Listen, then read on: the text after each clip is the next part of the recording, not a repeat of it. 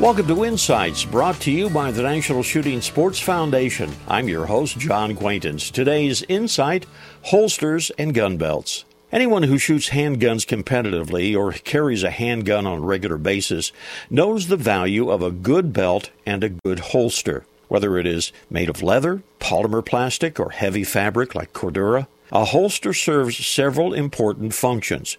It must hold the firearm safely and securely. It must position the firearm properly for carry and draw, and in some cases, concealment. It must also allow for easy reholstering. Now, this point may seem minor, but proper holster design can be tricky. All of my daily carry holsters are leather. All of my competition holsters are Kydex, a type of plastic polymer. None of my holsters are inexpensive, with some running over $100 from custom makers. But one thing they share in common: they all work, and they all work very well.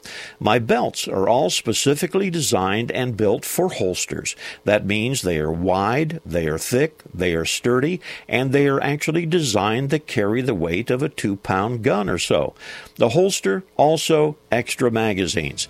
Gun belts are also pretty costly, but a good one will actually last a lifetime. This is John Quaintance.